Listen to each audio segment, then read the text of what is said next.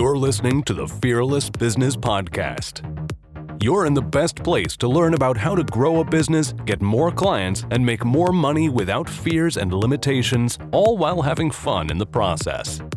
Robin Waite is the founder of Fearless Business, a business accelerator helping coaches, consultants, and freelancers double their income and more. Now here's your host, Robin Waite. Welcome back, everybody. It is the next episode of the Fearless Business Podcast. I'm your host, Robin Waite, Fearless Business Coach. We have got an interesting guest on today. This is going to be a competition from who can say the word fuck the most amount of times. I've got a straight talking Kiwi called Lena Robinson on as a guest today. So welcome to the show, Lena. Hello. So your business is called FTSQ, which stands for Fuck the Status Quo. Exactly. Give us a bit of an insight about what you get up to at FTSQ. So FTSQ is a business consultancy, but it's not like any business consultancy that most people have ever come across because, especially with a name like Fuck the Status Quo, we specialise in working with non-conformists. So pretty much people that are square pegs and round holes, and people that think in squiggly lines instead of straight lines. Yeah, that's pretty much it. Yeah. Cool. And in terms of like from a consultancy perspective, just give us an idea about exactly kind of what you help people to achieve, what are the goals and outcomes you help them to get to.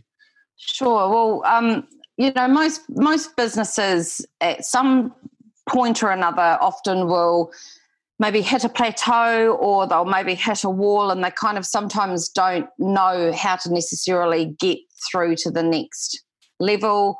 And there's three kind of areas. There's the business part of it, which will be looking at a business audit of some description, taking it through that audit and looking at what's broken and needs fixing, where the gaps are maybe in either processes or people or what have you, and also looking at the untapped potential that's often in a business. So it's uncovering it first, and then from there working out what needs to be done about it. And we either look at fixing it ourselves, so the consultancy, or what's called the FTSQ Collective, which is a group of strategic partners that do what we don't do, because what we don't try and do is pretend we can do everything.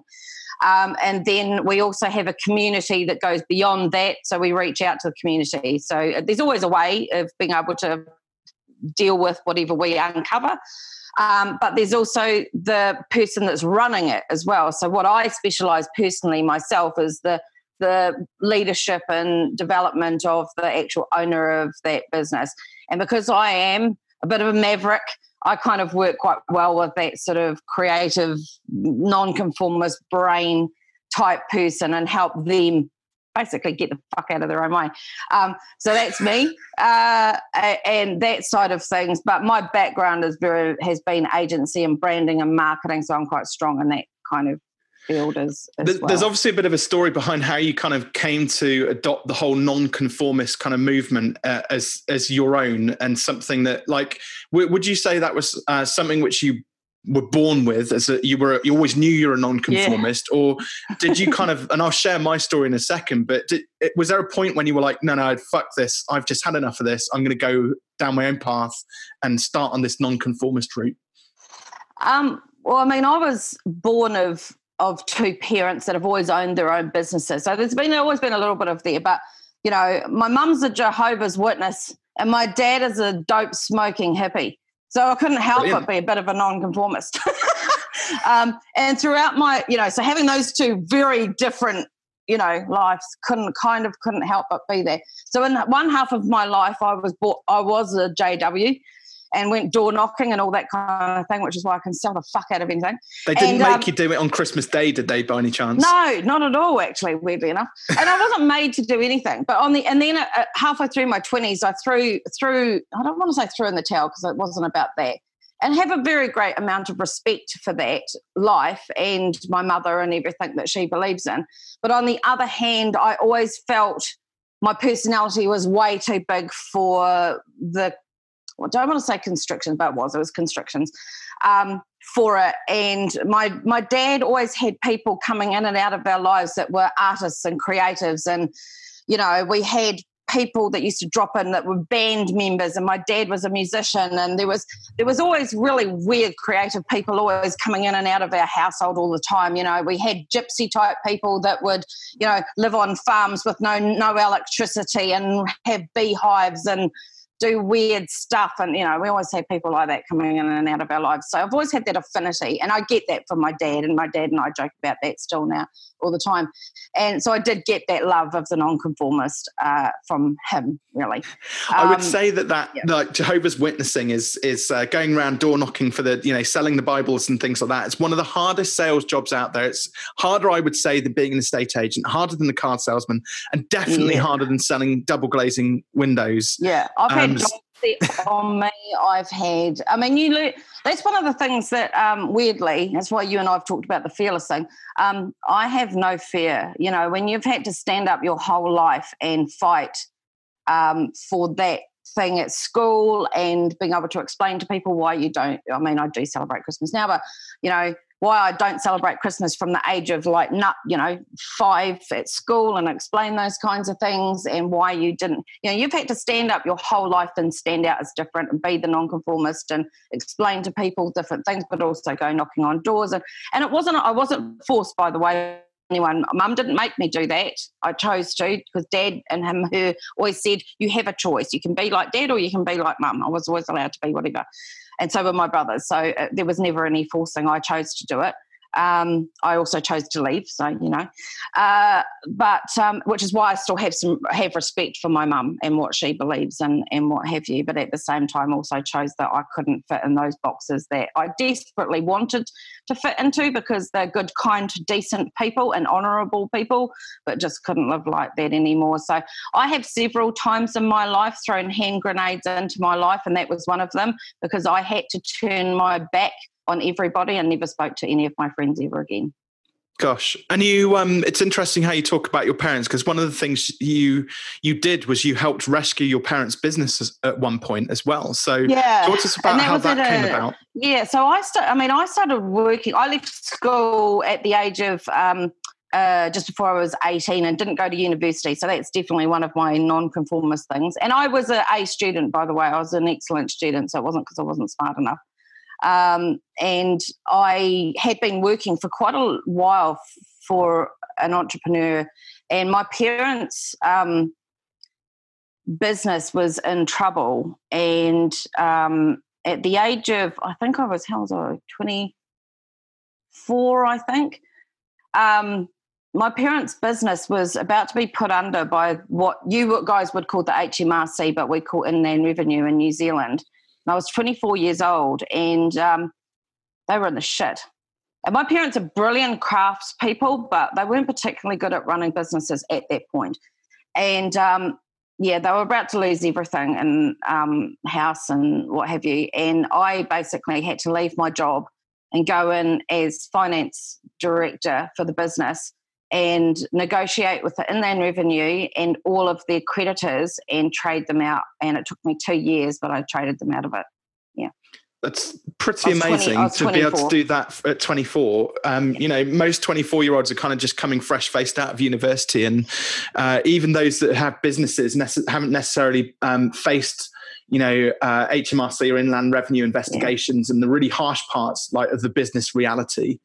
They'd already lost one business and our family home in the 1980s, so I knew what was on the line.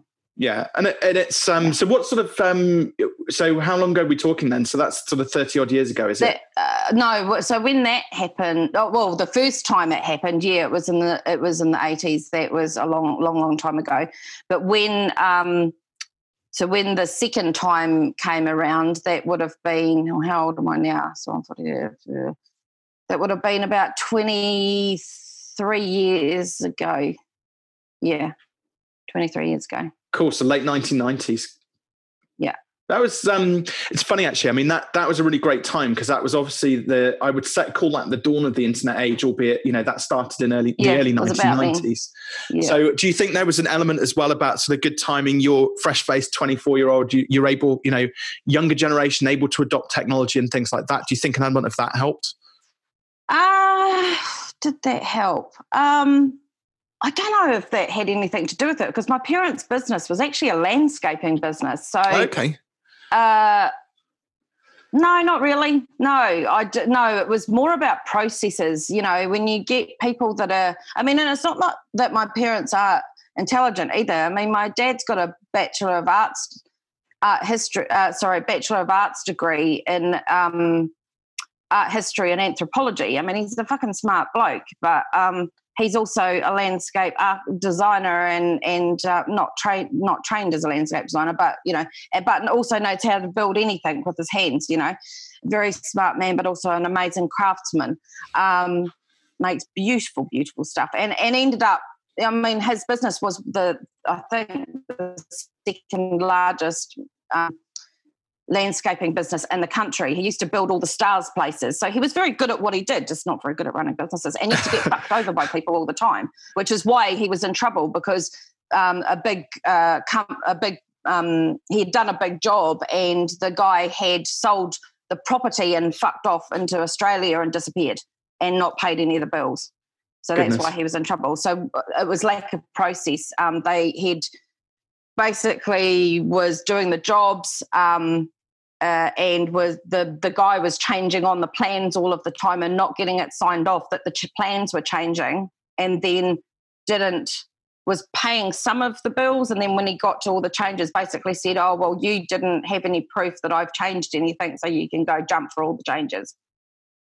And just didn't change anything. But so I went in and I changed all the processes. Nobody then went on site and was allowed to make any changes without getting it signed off. I changed everything. Amazing. Yeah. And there's something as well which you said there about sort of your father being super bright. You said you're an A student. I like to think that I'm relatively clever or smart. But there's something I think about a link between intelligence and the nonconformist side of things that people underestimate. If actually you look at the sort of the super rich or the big business owners, Elon Musk is a prime example, Steve Jobs, like these amazing creative minds who just have visions way beyond what most people can kind of comprehend. They actually have the ability to, because of that approach, like no bounds approach of essentially changing the world. Imagine if somebody had said to Elon Musk, when he was a spotty 12-year-old, no, you'll never be able to put a rocket, on Mars. Imagine where we'd be right now. We wouldn't be watching these amazing launches, which he's doing off Cape Canaveral, sending, men up to the space station for a tenth of the price that NASA used to be able to send it up there. But everybody would look at Elon Musk, at Steve Jobs and people like that and say, those guys are definitely nonconformist. They are definitely fucking the status quo. Yeah. And that's my dad. And to be fair, the only reason, and we're leaving my mum out of the picture of this quite a bit as well, my dad wouldn't have got anywhere near as far as he would have done in business if it wasn't for the smarts of my mother. She can sell ice to Eskimos. You want to see a salesperson? You meet my mother. She can sell anything. She was the first person in New Zealand to run the sales team for Sky TV. And we were talking the other day, she was constantly being told by Sky TV how to do processes, and she just used to go, yes sir, no sir, and then just ignore them and run her sales team the way she wanted, and that's why she had the best sales team in the country, because she just used to ignore their bullshit and just do it the way. Do you think, because obviously a lot of the people who are watching this are, they're sort of small one-man bands, essentially, coaches, consultants and freelancers, and again, I liken them, I wouldn't say they're necessarily non-conformists, but they definitely fit into the super bright. They get amazing results for their clients, but they totally underestimate their value, undersell themselves, only end up doing like 4 or 5 days worth of kind of paid work a month, if you liken it to that, and then scratching their heads at the end of the month going, where's all my money gone? And I do wonder sometimes whether a lot of small business owners tend to conform because they're afraid of like what the consequences of not conforming, what that might look like. So what advice would you give to somebody to start to kind of break the bounds, break the status quo, and what are the good things which they can kind of expect out of, starting to think more like a nonconformist? I did make the mistake because we haven't talked about this, but I have had the career in the big corporate world and tried. I was talking to my dad about this the other night, actually. I tried really hard to fit the mold. I tried really hard to conform and fit in the lines and, do what everybody's supposed to do and behave and all the rest of it. Fuck, it was awful. It was soul destroying. And the defining moment for me was leaving my last corporate job and just going, nah, just do what my gut tells me is the right thing to do. You guys probably know in your heart of hearts and in your guts, you probably know what is right. Yeah. You need to trust your instincts. And the reason you've gone out on your own is because you probably did know better. You had bosses that were frustrating you. You had systems that weren't fucking working right. And okay, you might not know everything yet, and there's still things to learn. And don't get me wrong, my last business, I had things that I've learned from that mistakes that I made that this time round I haven't made. This time round, my first year, even though I was ill, which we haven't talked about yet, but this business in my first year, I made 3 times the amount of money in a year that I was sick than I did the last business in a full year of being well. Holy crap, because I made so much mistakes in that last business. So don't worry about the fact that you'll make mistakes. It's okay, but just listen to your gut instincts because, yes, there was a defining moment. It was leaving the corporate world and leaving that behind and just trusting myself.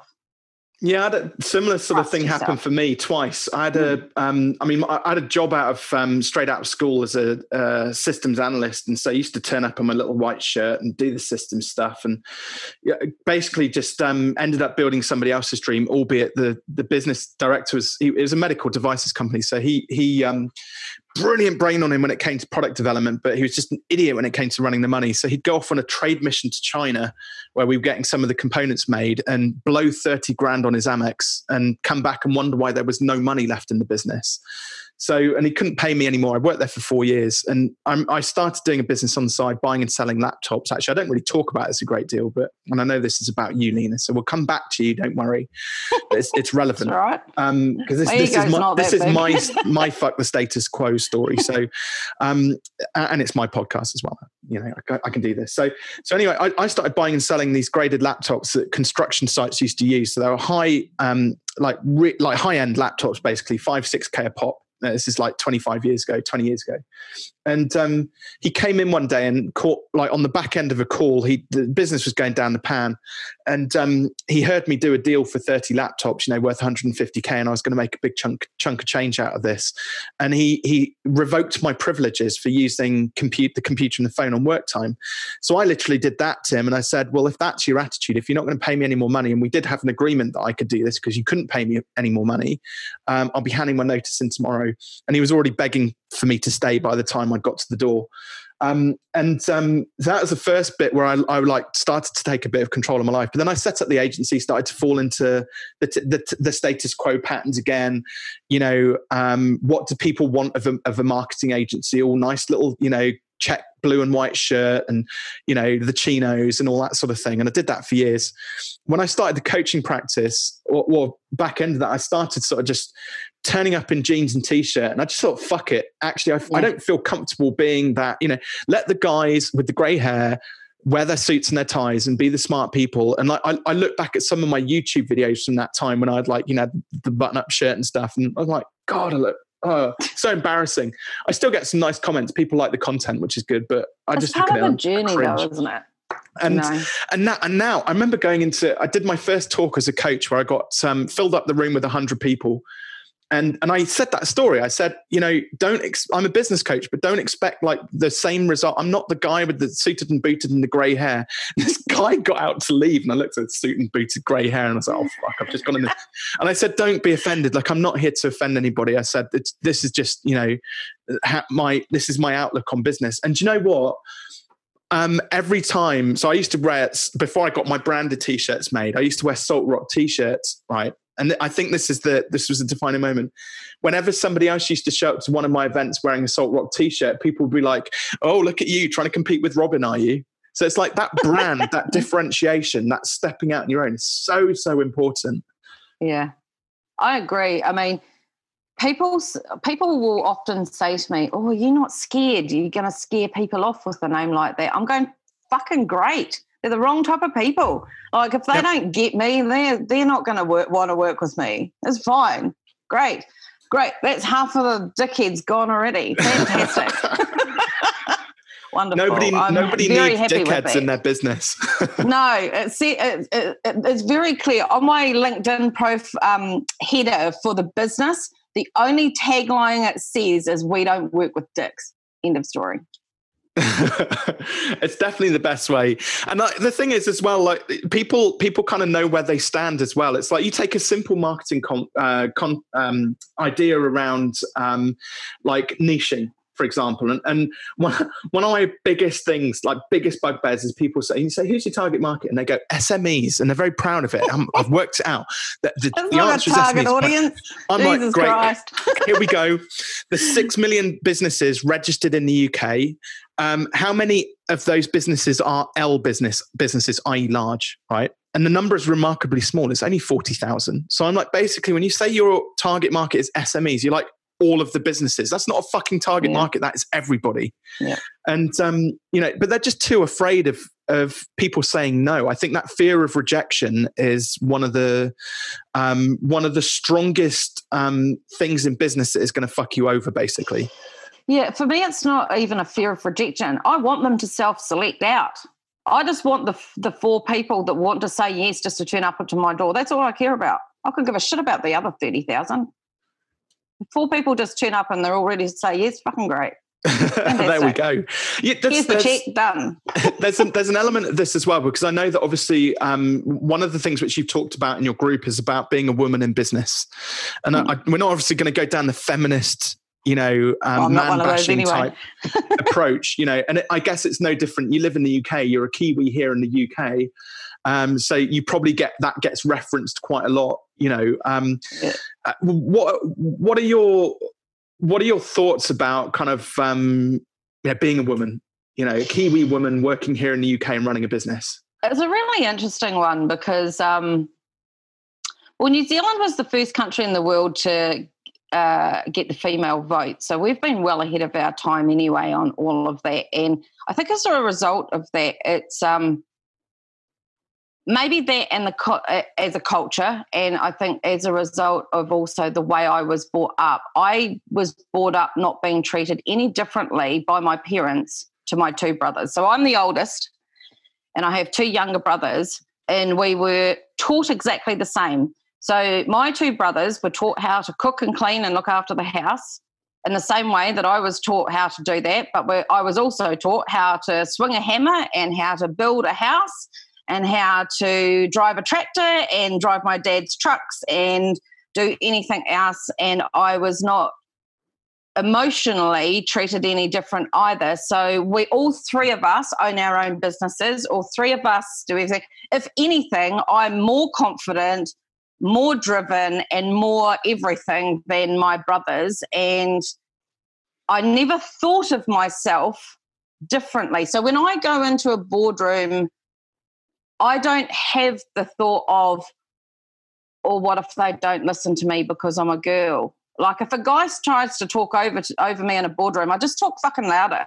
And if he tries to put me down, I'll fucking put him in his place. It's just a mental headspace. So I have had to, as a woman, start to understand my fellow women a little bit better. I used to get quite dismissive and go, "Oh, fucking just deal with it. Just grow the fuck up, women." And that's bullshit. That's really crap of me to do that. So as a woman, as I've got older, I've had to be a bit more understanding to other women because I was a bit dismissive of it, actually. And that's a bit naughty of me. So because of the way I was brought up, I was just like, there is no fucking glass ceiling, only if you think there is, which to a little bit of a degree is part of it. So no, don't be a victim. But at the same time, yeah, there is shit that goes on. So I don't see myself as a feminist. I see myself as a humanist. It is the way I was brought up, and I will always be that way inclined. But as I've got older, I've become more understanding of there is inequality happening and it's a bit crap and all the rest of it. But at the same time, I don't like separatism. So I struggle with all female networking groups, although weirdly just recently I've joined one, but it's a New Zealand all female networking group, which is quite different. And it doesn't play to the thing that I don't like, which is the victim mentality thing, because I can't bloody stand that. But at the same time, I kind of just kind of think just let's all be bloody good at what we do and let's crack on. Yeah. I think that's it. I mean, people can be a bit annoyed with me about that sometimes. Yeah, but I'm kind of with you on that. I think like everybody, it's all fair in love and war, or whatever the saying is. You know, everything is equal unless you start telling yourself a story that it's unequal. And if you then start believing that story. But to not acknowledge that there is inequality going on was something I was definitely doing. I wasn't acknowledging that it was going on because it wasn't happening to me, because men don't treat me like that. They're too scared to, because I'm bold and I'm bolshy and they don't dare treat me like that. So because I wasn't experiencing, I wasn't acknowledging, and that's bad on my part. Yeah, I've learnt that I now need to acknowledge it because it is happening to other women. And I'm talking before the Me Too, because no man has ever tried that shit, because I'd fucking have him on the floor. It'd be out. And he wouldn't even dare try that shit on me. In fact, a couple of guys have tried that, and I'm not joking, they've been floored. No Good crap. for you. I would do the same as well. I would deck any man that tried that shit. But I know, of course, lots of women aren't brought up like that. It's just the way my dad brought me up. It's the way my mum brought me up, and it's the way I've always been handled. My brothers have taught me that shit as well. But I know that is not the case. And, but that acknowledgement, I think, is to learn. That acknowledgement, I think, is the key thing here, and kind of bringing it back around, sort of full circle back to nonconformists. There's probably a lot of, I can't think of a better phrase for this, closet nonconformists who are worried about how they're going to be perceived. Which is why FTSQ exists, because one of the things that I've done my entire life, right since I was a little whippersnapper, I have protected kids against bullies all my life, and I've continued to do it, and noticed the quiet nonconformists throughout my career, and I have taken them under my wing and I've protected them and I've looked after them. And it's really the reason why I've set up FTSQ, because I have seen so many brilliant nonconformists beaten down emotionally by teachers, by parents, by bosses, by professors, and sometimes even by unintentional family members and what have you, because they simply didn't understand how to get the best out of them. And I thought, I really want to create a organisation, because FTSQ isn't just a consultancy. That's just the bit that makes me money.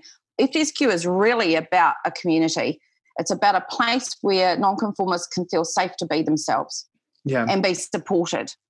And that's why FTSQ exists. And it needs to be that way. And I think I think it's important to emphasize the fact as well that actually, you know, it's not about being out there and being aggressive in front of other people to stand up for yourself or anything like that. You know, we can talk a big game here, but actually I've seen what you do in FTSQ, and it's done in a really kind of grounding, it's done in the best, what's the word I'm looking for here, Lena? Help me out. It's done in a really nice, graceful way, and it really empowers people who are in that group to actually just believe in themselves, basically. And I think that's totally commendable. There's two. It's really funny. A really good friend of mine, one of my closest friends, did my brand positioning, but he based it on my personality. And it's some people don't always see it in me, because I can be a bit bolshy and a bit gobby, but there's two sides of my personality, and somebody actually put it in a different way, which I'll explain in a second. But the brand sits on two pillars, which is part of my personality. Yes, I'm a maverick, but I am a caregiver by nature. And somebody who only just met me the other day, they said, "You're a bloody softie, aren't you?" And I said, "Yeah." And I am. And it's why I have actually, on trains, when people have been bullied on trains and buses in this country, I have physically stuck myself between the bastard that's being the bully and the person that's being bullied, and I have physically stuck myself between those two people. I will not put up with that shit. And it's why I will continue to stand and support the brilliant minds and the brilliant nonconformists, I want to see them blossom. I want to give them the space. And if I won the lottery tomorrow, I would bench FTSQ consultancy altogether and just keep FTSQ community going, because I want to see all those nonconformists shine, because they're the people that are different and unorthodox and weird, and they're the people that are going to fucking change the world. 100%, right? absolutely. They're the most fun people to work with as well. Yeah, and they won't get the chance if, then, because there's two types. There are going to be people like me that are loud and bolshy and blah, blah, blah, but there are so many quiet ones that just may not get the chance if they're not supported. Yeah. Well, I commend you for the work which you're doing. I think that you have such an amazing gift which you're able to share through Fuck the Status Quo. And I know that there's so much stuff that potentially we could have talked about in the episode. That we could sit here and talk all day, Lena, easily. Listen, if any of our listeners are, or people watching the podcast live consider themselves to be non-conformists and they want to learn a bit more about you, how can they get a hold of you? Oh, there's a million ways you can get hold of me. I'm on all the socials under Lena Robinson. So Facebook, Twitter, LinkedIn, all those kinds of things. But you can also get us under FTSQ on all of them as well. And you can definitely get us on ftsq.co.uk, which is our website. And there's blogs, there's podcasts on iTunes and Spotify and all that kind of stuff. So cool, excellent. Yeah. So that's Fuck the Status Quo. So ftsq.co.uk for the website, and obviously you've got the Facebook group is there if anybody wants to check out your community and the great work which you're doing. You can get that through the Facebook. Awesome. So we've got my final question now, which I always do forewarn guests about. So, and I know you had some reservations about this one, but so we're gonna pop you into the Fearless Business time machine now, Lena. Like Doc and Marty McFly, and you get to punch the date into the machine to go back, not 10 years necessarily. It doesn't have to be. You can pick how far back you want to go, okay. But you've got to go back and have a word with yourself. So when is it, and what would you say? Okay, so it would go back to the beginning of probably my working life, actually, because something that we didn't get into is that I've just come off of an entire year of chronic illness and not working and being very, very ill. So, and I'm literally just relaunching FTSQ as a result of that. The word I would have with myself would be about taking care of me. It would be about looking after my health, looking after my mental and physical and emotional well-being as a whole, because although the chronic illness that I've had, which was quite severe, it hit me both physically and neurologically. It was off the back of, when we're getting down to it, it comes back to probably two things, which is high levels of stress, adrenal failure, and lack of sleep is probably sitting at the heart of all of that. And if you knew the stress levels I had in corporate world and the lack of not sleeping that I've had for many, many years, and insomnia and a whole lot of other things, and the level of hours that I used to do in corporate world, I could quite easily do a 90-hour week on a regular basis. There were some months that I would go 6 weeks without a day off and doing 18-hour days on a regular basis. That is quite damaging to your body, and it has had some long-term effects on my health. So, yeah, when it puts you in bed for an entire year, and you're coming out of lockdown just well enough when you're coming off the back of chronic illness, and then Boris Johnson says, and now that you've been in bed for a year, you now have to stay in your flat for another 3 months. Yeah, it's a bit fucked. So that would be what I would say to myself. You're like a pint of Guinness, Lena. Good things come to those who wait. It's one of those things, like the crisis is interesting, actually, and I think this is relatable for many, in so much that I think because our routine's been thrown so much out of whack, things like diet, exercise, sleep, regular work patterns. I mean, I know for one, I've been so much more tired during this whole episode than I've ever kind of really felt in my life, just because you're just constantly on the go, managing children and the work and, wife and dog and just trying to fit everything in. It's amazing what a negative impact it can have if you're not careful. And I think for a lot of people, one of the things which people are going to get out of this crisis is that moment of realization of, oh, fuck, actually, I haven't been looking after myself. Or contrarily to that, I have been looking after myself and now I've lost control of it. So many things. I think what it was, and I think this is a learning for everybody. When you look at your life and you look at the things that stress you out on a daily basis, the reality is when you look at the stuff that's stressing you out, most of it doesn't fucking matter. Nobody's going to die. Yeah. You know what I mean? Like, if you don't get the XYZ delivered on time, or that happen, or this happen, who fucking cares? That's the one thing I've realised. The trouble is, Lena, when I'm moonlighting as a surgeon, there is a chance that some people will deny. Okay, fair call. You know what I mean? Like, you're right. You're totally right. That's the one thing I've learned. Like, nothing bothers me anymore. When people ring me up and go, I can't do that appointment, or I can't do this, I go, it doesn't matter. Because it doesn't. But people put so much pressure on themselves, especially when it comes to business and things like that. And like the world keeps on spinning. Yeah. If you don't get that client, who gives a shit? You actually make a really good point, because here was the other thing I've realised. 99% of the pressure that I used to put on myself for client work was actually pressure I was putting on myself. My clients weren't doing it. I was putting self-induced pressures and deadlines on myself, not the clients. Yeah. And everybody I work with is guilty of that. And it's like, you've got to unpick all of that, like years worth of like drilling it into themselves, that they have to do this 9-to-5 routine, or as you were doing 18-hour days. And we have to do it for these reasons. And I have to justify it to make a cause for my existence on this planet and things like that. Actually, you're absolutely right. I can tell you that the corporate world on the 6-figure salary was not worth it. No. Wasn't worth it.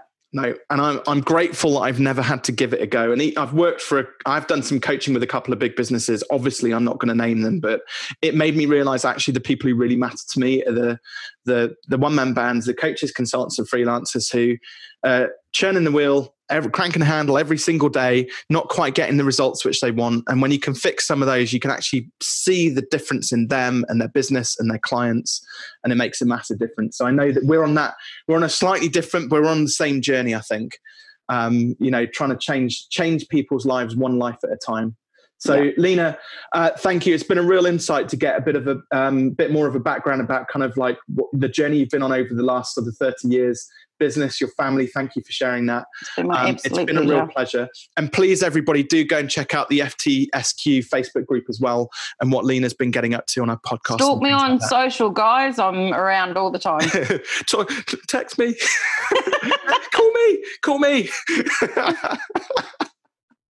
I was doing a tally as we were going, actually. I don't know if you spotted, but you actually won the F word competition. You managed 37 fucks. I only managed to give 21 fucks during that podcast. So there we go. I'm older than you, so I've been doing it longer. More practice. Excellent. Lena, thank you. It's been a real pleasure. You're welcome.